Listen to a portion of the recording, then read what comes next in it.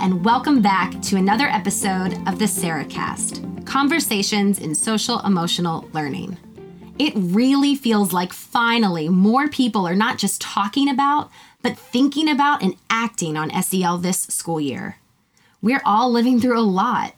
Students, our families, and educators need this work more than ever. It's exciting to see educational leaders thinking more critically about SEL and moving faster to adopt thoughtful practices, not just for students, but for the adults in their lives too. But of course, with more focus comes more criticism, and for good reason. Over the past 13 years, I've learned a lot about how SEL can be implemented poorly and the detrimental impact that can have on students. Social emotional learning is not a disciplinary system. It's not a one-size-fits-all solution. It's definitely not about fitting students into boxes or teaching them a predetermined set of behaviors. These kinds of assumptions really come into focus when it comes to SEL assessments. That's a phrase that can easily make educators hesitate. Assessment, as in grading? In K-12 education today, assessments have become incredibly high stakes and powerful levers of inequity. But assessment, clear, targeted feedback about growth in specific skills or domains, is critical for teaching and learning. It's how we know what our students know and don't yet know. It's how we know how we can best support them. In today's episode, I speak with my good friend, Dr. Clark McKown, the founder and president of Excel Labs and associate professor of behavioral sciences at Rush University Medical Center. Full disclosure, Clark is an advisor for Move This World. Clark is a nationally recognized leader in the field of SEL assessment who is regularly sought out for his expertise. He sits on the steering committee of the SEL Providers Council with CASEL and was a member of the steering committee of the Practical Social and Emotional Competence Assessment Workgroup. We dig into the hesitation around SEL assessment, equity, and the implications of adult social emotional learning. I love this conversation because it provides some incredibly useful insights into the research and science of social emotional learning design, along with tangible, actionable tips for educational leaders.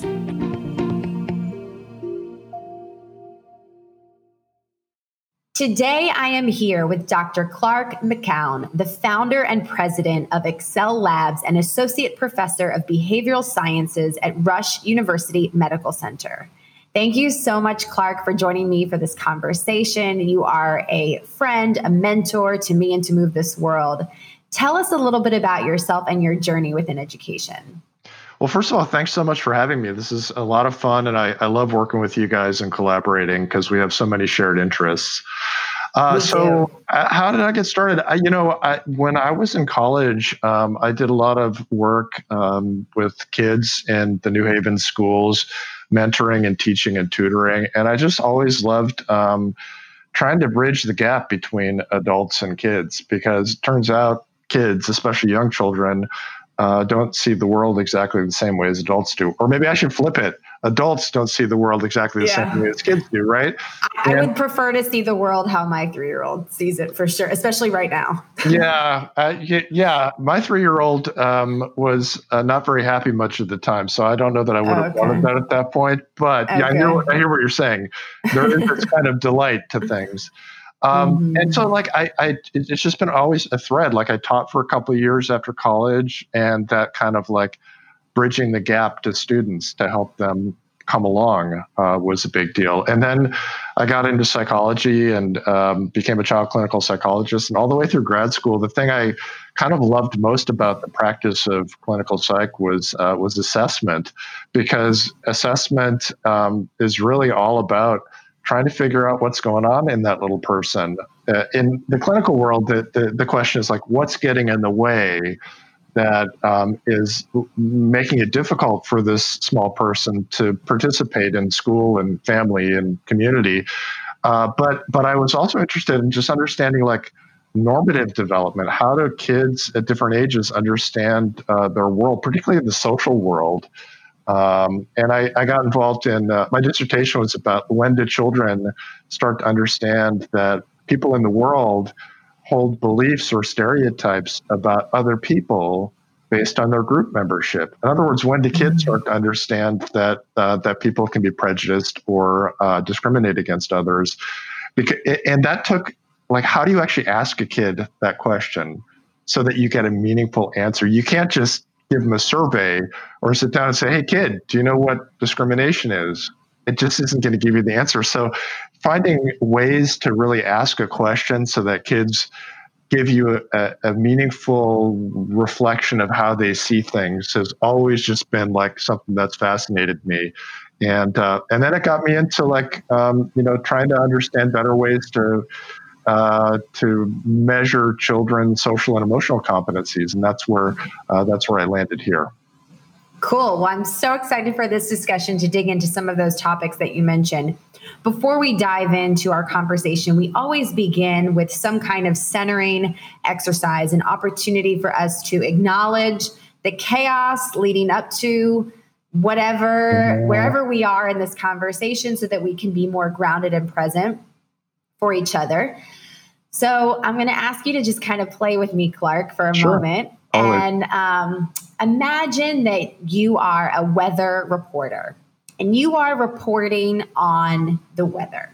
And in this case, we are reporting on how we are feeling in this moment as if we are describing the weather. So for all of us, this is an opportunity to pause and to reflect. How are we feeling right now? And what might that look and sound like if we were to describe it as weather people? So I'll go first, since this might sound a little abstract. I love it. I've already got my weather in mind. Oh, perfect. Okay. So today, Clark, in New York City, it is a swirling, whirling, torrential downpour. The wind is moving quite quickly up the streets, and everyone should be careful and stay indoors because it's very windy. There's a lot of rain. It's coming down very hard. You should not go out without your umbrella and your jacket and your rain boots because it is quite the storm today in New York City. And you, Clark. Wow. Okay. All right. That and to you in Chicago. All right. So here in Evanston, just outside Chicago, it's cloudy. But at the moment, there's some sunshine breaking through, in fact, shining on the spot that I happen to be standing on. And there's a really good chance of sunshine by the end of the day. Nice. Thank you for engaging in that. That's a fun opportunity for us to explore how we're feeling through a non-traditional lens. I love it. So tell us, Clark, how did you come to this social emotional learning space specifically? Well, okay, so I used to do clinical work at the children's center that I ran, and my colleagues and I did a lot of sort of in-depth assessments. So parents would come to us when they were concerned about their child's academics, behavior, emotion, social connections. Most of the kids that came to the clinic, regardless of the specific challenge they faced, had difficulty with friends. They had no friends, or they had a hard time connecting with peers, or they were actively rejected by their peers. And whereas with the child that came to us who didn't know how to read, we had wonderful assessment tools to figure out what the barrier was that could help us, recommend a course of remediation that was likely to be effective. I felt, and we felt like if a child had social difficulty, we didn't really have the same kinds of tools to understand what was getting in the way. So we started on a path of kind of integrating in a mishmashy kind of way assessment tools into our clinical practice to see if we could get a better handle on the barriers for kids. And we looked at some of those chart data, and it wasn't the cleanest data in the world, but we had some preliminary evidence that actually you could learn something above and beyond just having a teacher fill out a questionnaire by assessing kids directly. And then we started to go out into the schools to further validate this concept, and just worked with general ed students, kids without challenges. And our education partners started to say, the kinds of things that you guys want to assess are the kinds of things that we're trying to teach kids. And Illinois, my state, had just adopted SEL standards, which say what social emotional competencies kids should know and be able to demonstrate at different grade levels. So they said, would you please actually make these assessments for everybody instead of just for kids with problems? And so, what year was this? Clark? This was probably 2007, 2008, something like that. So pretty early on in the adoption of both social emotional standards and assessment. Absolutely. Yeah. Yeah. And then what do you think it was about the state of Illinois? You talk about, developing these standards or developing this assessment and it happening kind of at the same time as the state of Illinois saying, these are our social emotional standards. It's pretty early in the continuum of state standard adoption for this work. What do you think it was? What was going on in Illinois? CASEL, I think, was what was going on. The Collaborative for Academic, Social, and Emotional Learning is in Chicago. And they had been doing some advocacy work at the state level. But I think that they really had started with Illinois because that was their home state. Sure. And I think the governor's office at the time was kind of mental health oriented. And so it sort of added up to Illinois being the first state to try this work. And then I think they're largely because of CASEL's advocacy, but also because of just things happening in the world. The kind of concern about student social and emotional wellness just took off. Sure. So then they said, we have these standards. You said we have this assessment. Then what happened? Then we went after funding to really build a scalable assessment. So we've gotten at this point 5 grants from the Institute of Education Sciences to develop and field test and validate web-based assessments of student social emotional competence. So we just set about building a better mousetrap. And our assessments they're not surveys where kids answer questions like I'm good at making friends. They're not teacher rating like skills. Self-reported. Yeah, which is fine, but I think there are some real limitations to that. We wanted to make something more analogous to an achievement test, but with social emotional content, where kids have to demonstrate their competence by solving challenging tasks. And then we've been on that path ever since. We just got a grant to build a middle school assessment. So we've got early elementary, awesome, congratulations. Late elementary. Thank you. Building a middle school, and who knows, maybe someday we'll do high school too. So for many educators who have either just begun implementing social emotional learning programs or curricula, or have been doing so for a long time, that connection between implementation, program, and assessment is one that is difficult to make the connection to. Why is assessment so important, and how do you view the relationship between social emotional learning assessment and program? Well, in the simplest terms, I feel like the field of SEL has gotten further with program development than with assessment development, which is great. But we haven't had until recently ways to know where students are starting. And like if you were at school district and you bought a math curriculum, you'd fully expect there to be assessment that went along with that curriculum, because you'd want to know where students' math skills are starting, so you know what to teach to whom at what point. And so then you can measure growth in those competencies over time. The same thing is true of SEL. Everybody thinks about them as being so fuzzy and vague that they're unmeasurable, or that it's impossible to tie assessment to instruction. But our whole theory, and I think it's borne out in action, is that you can assess these competencies with the same rigor that you assess academic competencies. And they're the same ones that you want to teach, by the way. So the assessment can guide instruction and help you know whether it's having the impact you want. So why do you think the assessment field is so far behind the program field in terms of SEL development? Honest to God, I don't know, but it's kind of a study in a culture in a way. You've got adjacent to the social and emotional learning field is a related field, positive behavior interventions and supports, or PBIS. And so PBIS is kind of SEL-ish. in that it's designed to set behavioral expectations at a school and district level and support teachers and educators in developing systems to reinforce those positive behaviors. The reason I'm mentioning it is because PBIS from the very beginning, because of their orientation and behaviorism, integrated assessment into the practice of PBIS. So if you're a PBIS school, you measure implementation and you have data teams that sit down and talk about, are we doing what we said we were going to do? You measure outcomes and you sit down with your data teams and see, are we having the impact we want to have? And it's part of the culture and origin story of PBIS.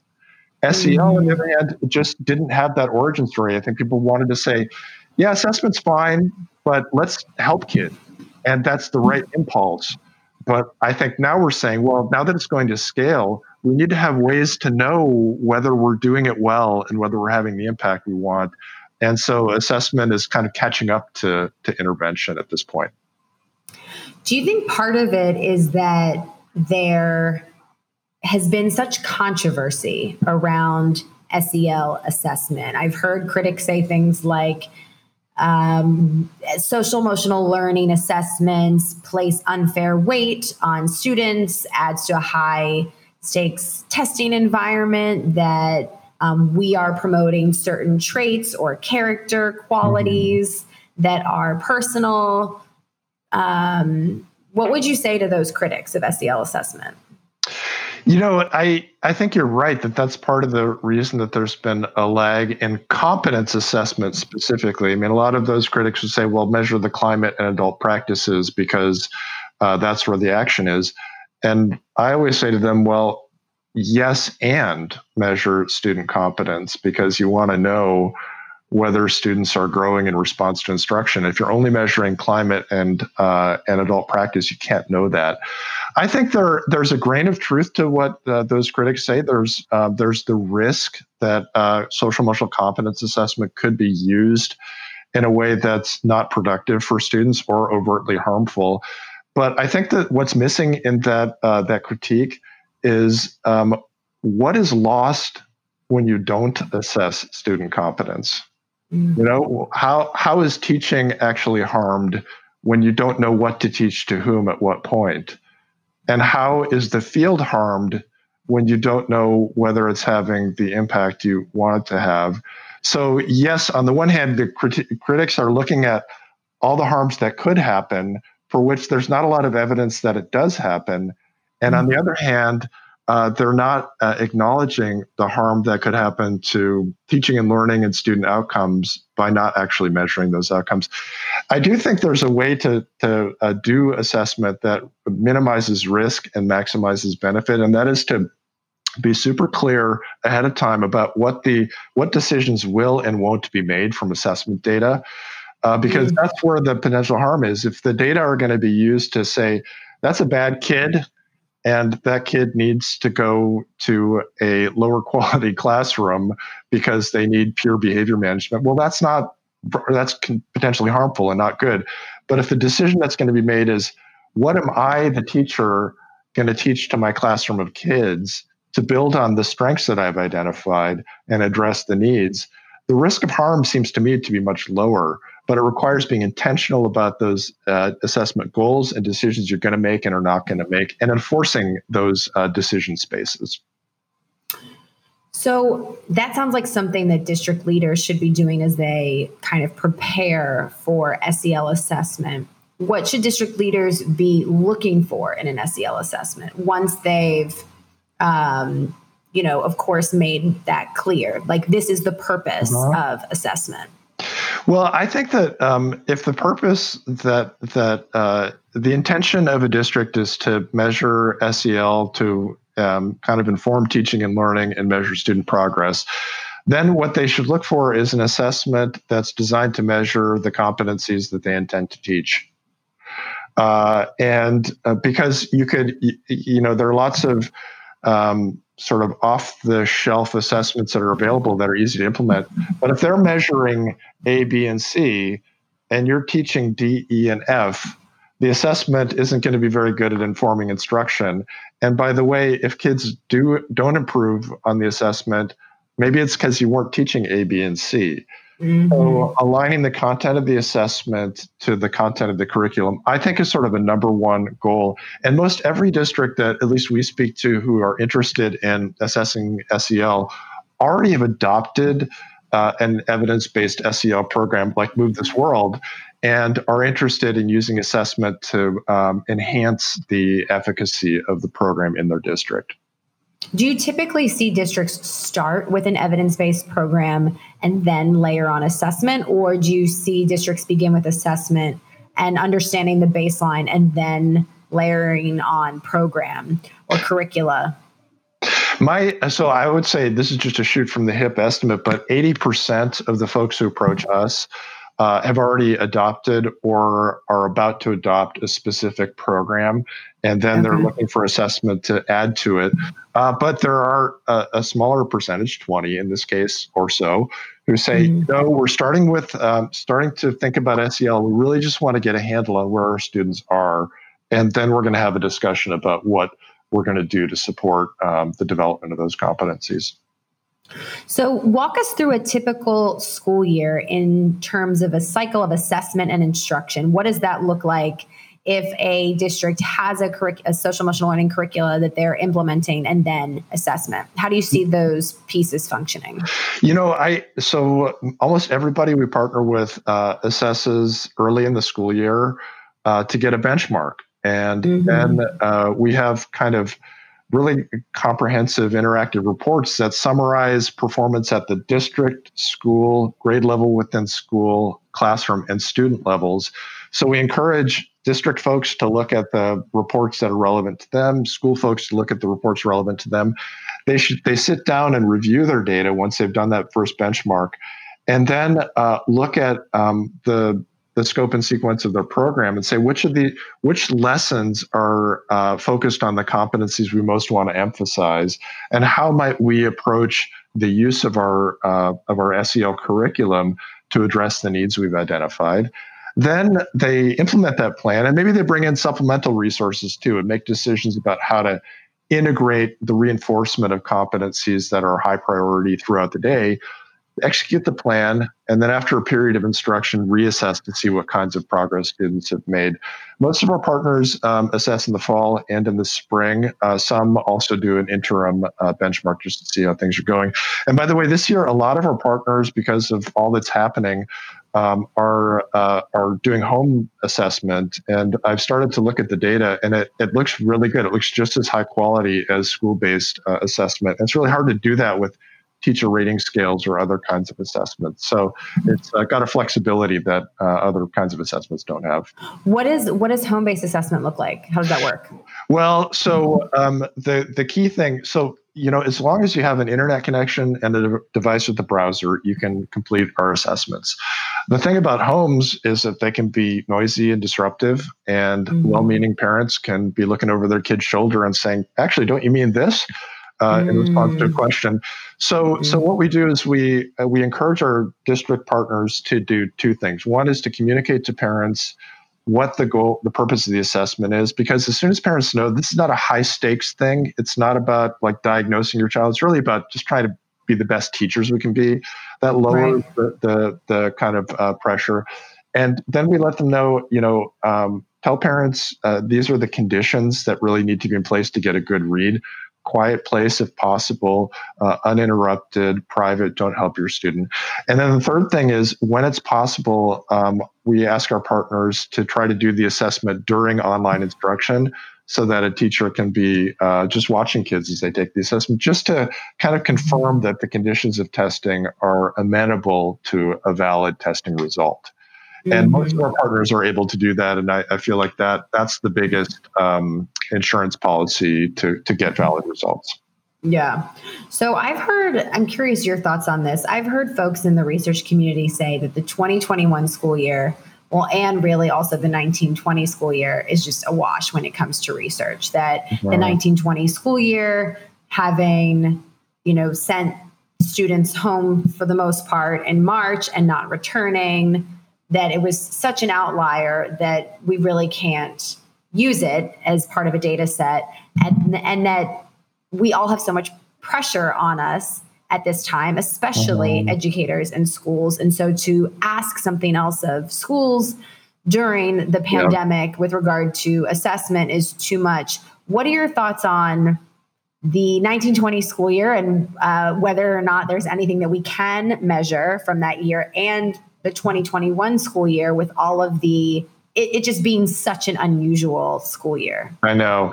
Yeah, it's hard. I mean, 1920 testing in the spring was just off. Everybody understandably said, we got to just focus on keeping kids healthy and delivering what educational experiences we can online while we're making it up as we go along.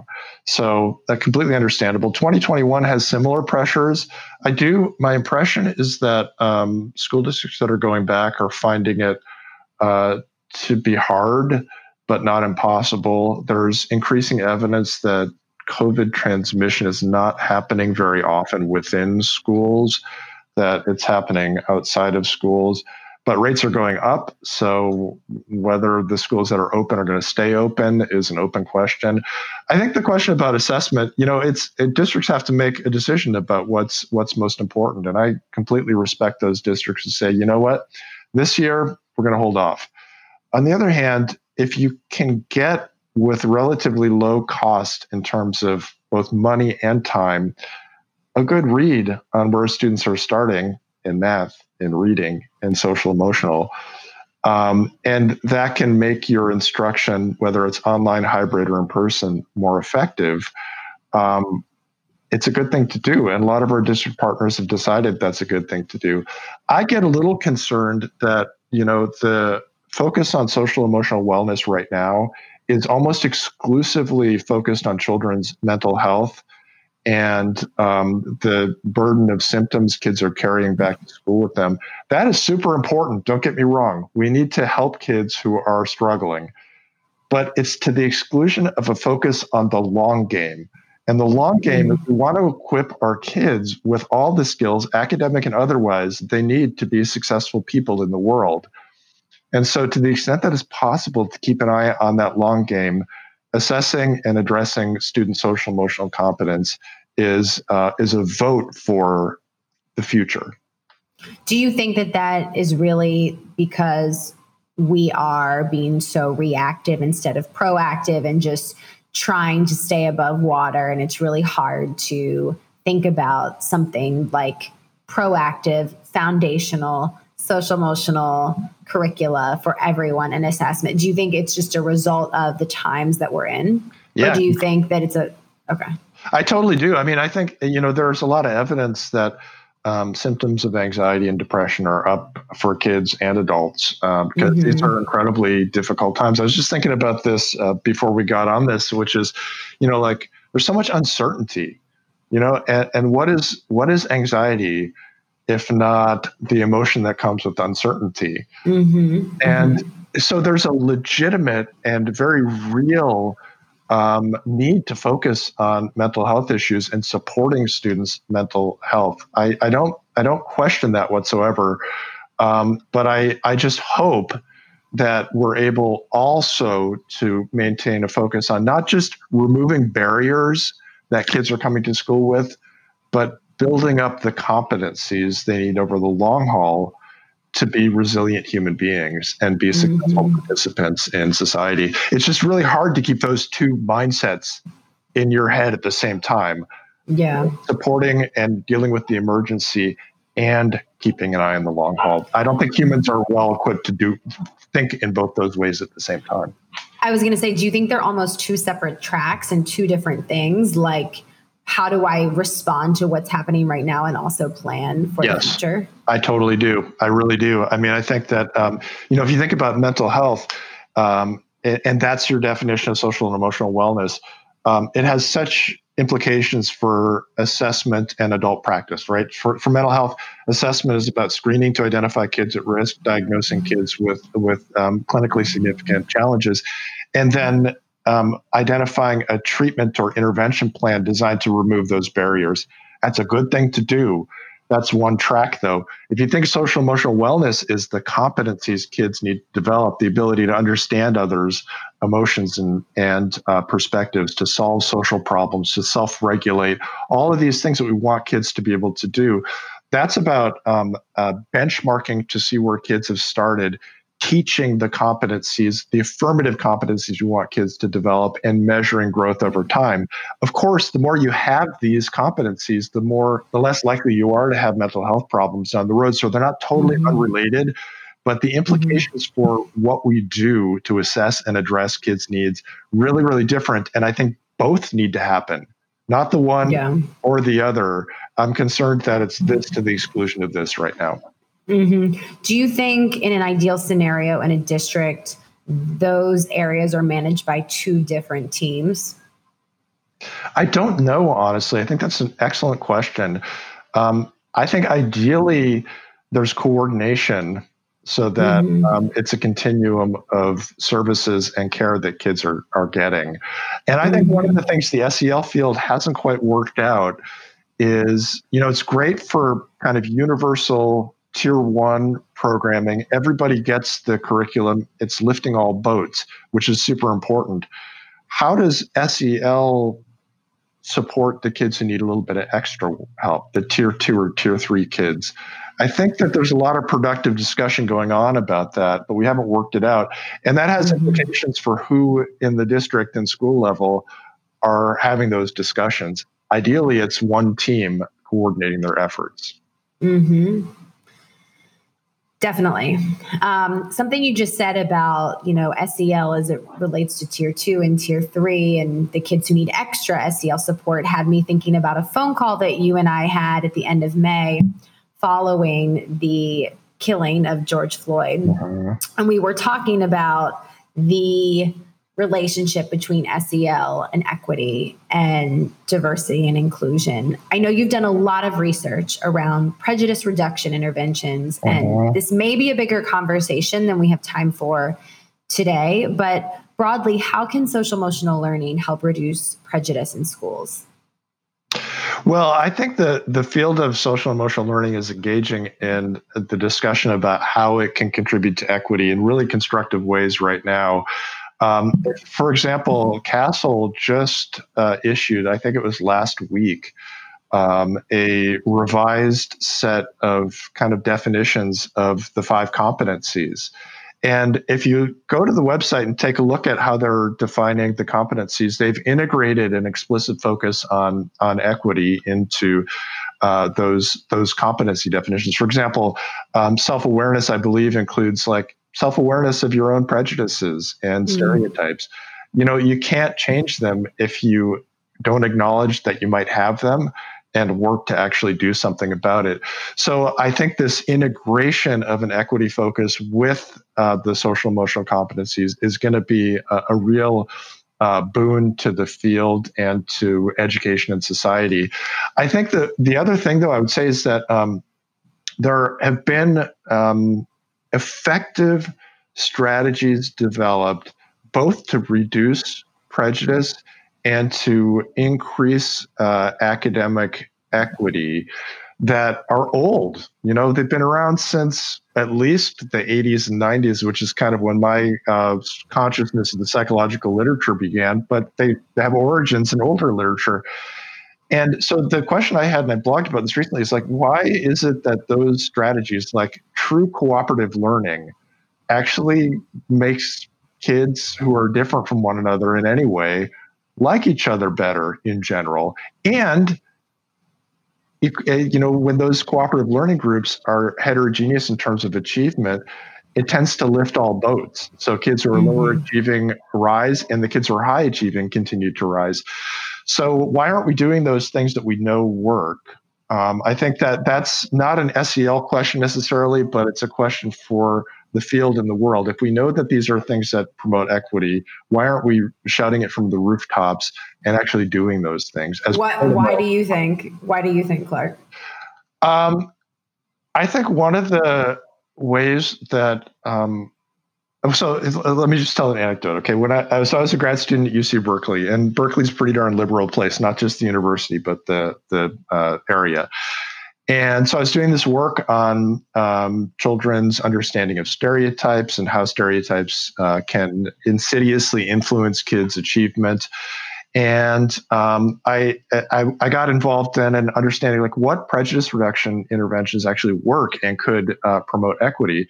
And so I thought, okay, we've got stuff that works. And so I went around to these school leaders and said, hey, there are these wonderful strategies that would be really easy to deploy, and they're going to really help with equity and reduce prejudice. And people were all of them to a person were super liberal, super pro-equity, anti-racist, but they were so lukewarm about those concepts.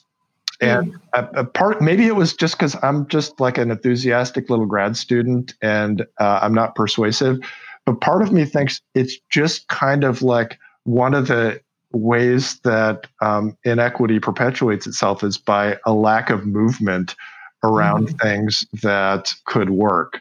And I think these are well-intentioned, wonderful people, but the lack of motivation, where does it come from? I don't really know, but I just felt a sort of lack of energy around it.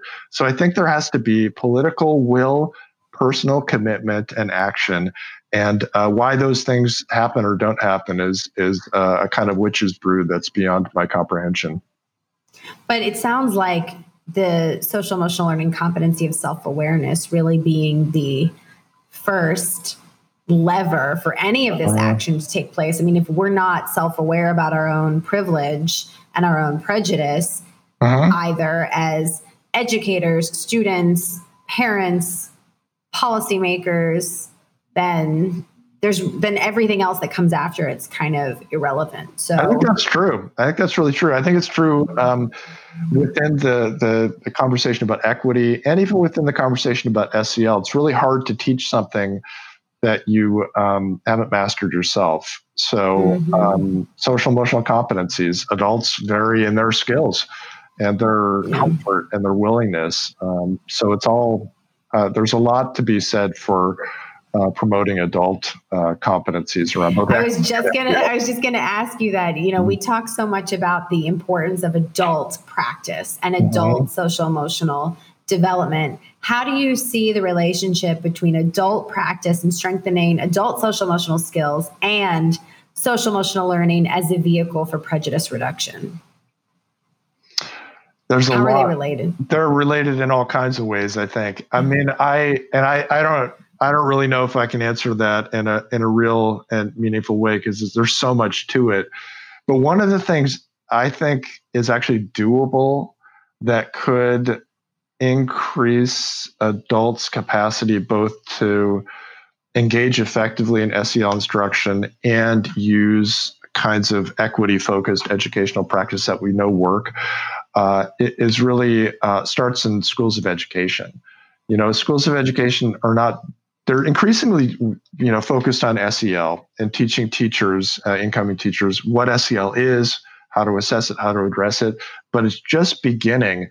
And I feel as though more work at the induction phase of a teacher's career around what is SEL, how can I weave it through the day, why is it beneficial educationally, what can I do as an adult to promote these things, and what are some practices that are equity focused as well.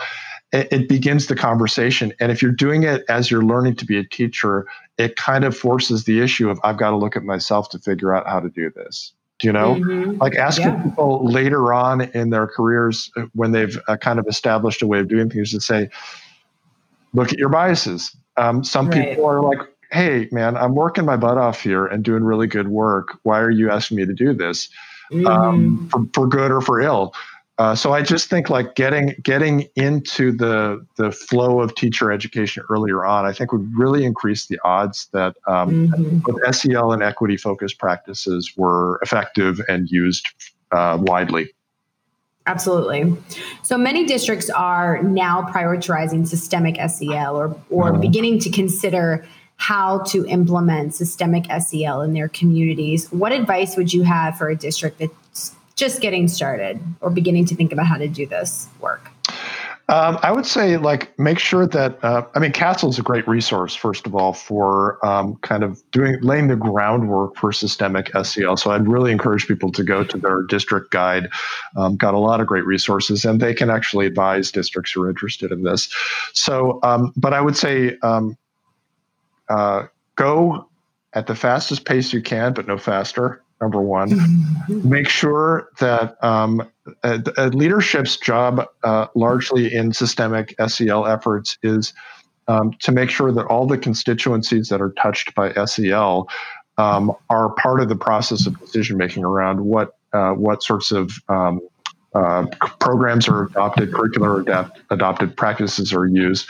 So making sure everybody's part of the conversation and moving along with leadership is important. I see top-down initiatives not working very well, but leadership needs to frame the initiatives.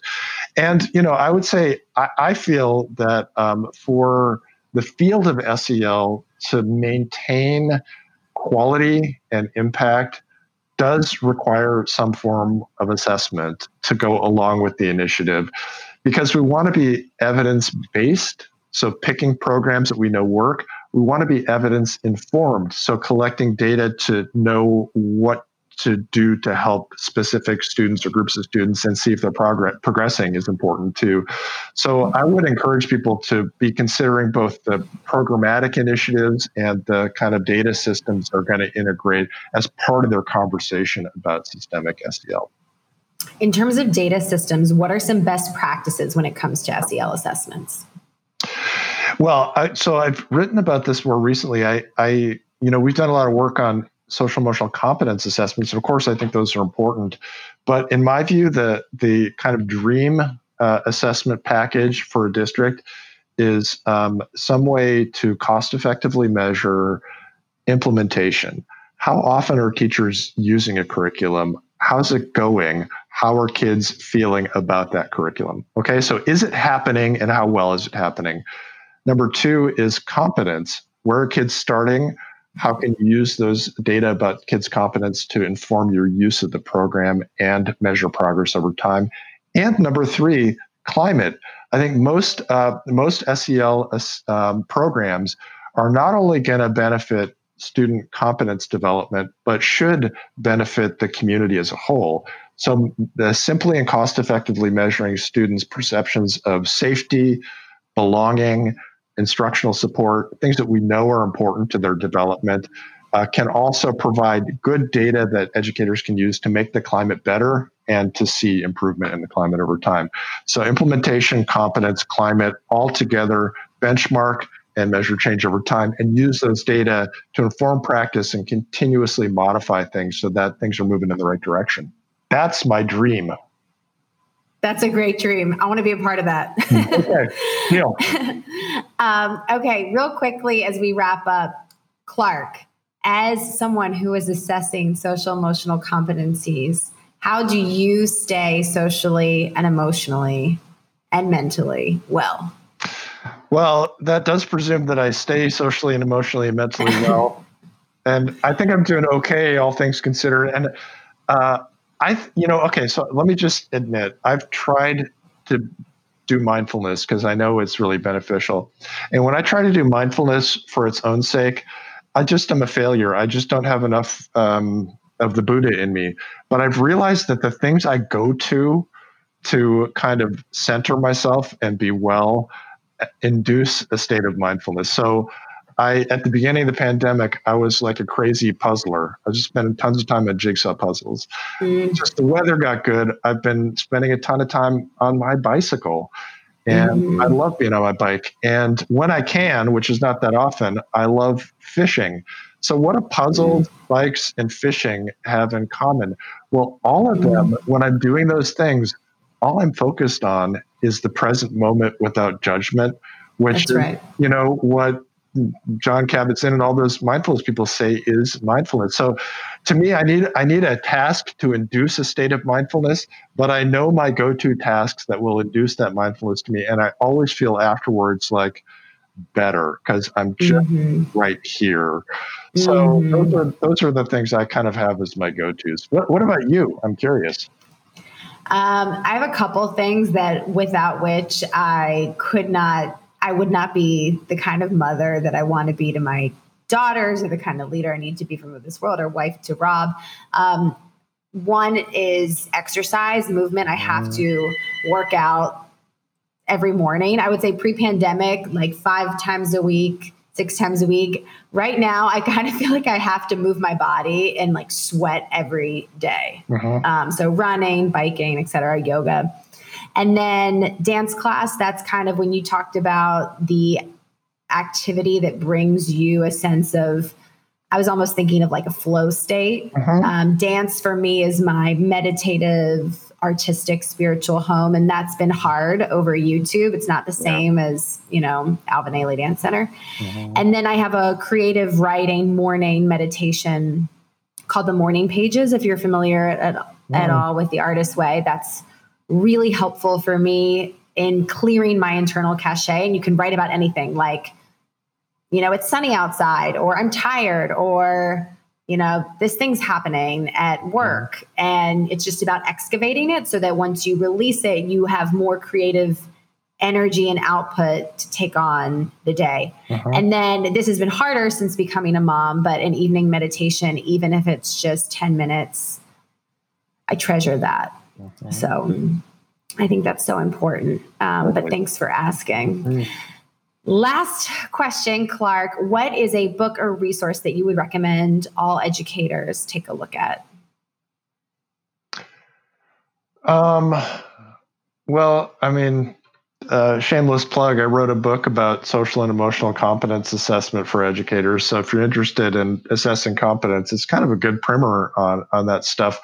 But there's also a book, it's right over there. I forget the name of it, but it's actually a book somebody turned me on to that basically summarizes in very accessible language all the things in education that we know work, and actually work really, really well. Like the effect sizes are substantial. And if I can excavate the title of that book, I'll let you know later. Sounds good. We can include it in the show notes if you want to. Okay. Email it over. I appreciate it. Well, Clark, this has been such a robust discussion. Thank you for joining us and sharing your expertise. We're going to go ahead and close with an experiential moment, how we center and close all of these discussions, allowing us to be more present for them, and then moving on to whatever comes next. So if you're able to ground yourself or put your feet flat on the ground beneath you, let's go ahead and take one deep breath together as we focus in on something that we are grateful for right now. I know at the top of this conversation, when I described the weather, for me, it was a swirling, windy, rainy storm. And that's kind of like what my emotional state is at the moment. And yours also was a little cloudy. So let's acknowledge that weather that we brought into this conversation and identify what we're grateful for as we take one breath together. So breath in and out. And Clark, what are you grateful for in a word or phrase in this moment? My family, number one. And by the way, as you were talking, I swear to God, the sun just broke through outside. Oh man, that makes me happy. How about you? I'm glad to hear that. I am grateful for like-minded people who are committed to solving important problems. Thanks, Clark. Thank you, Sarah. Really appreciate it.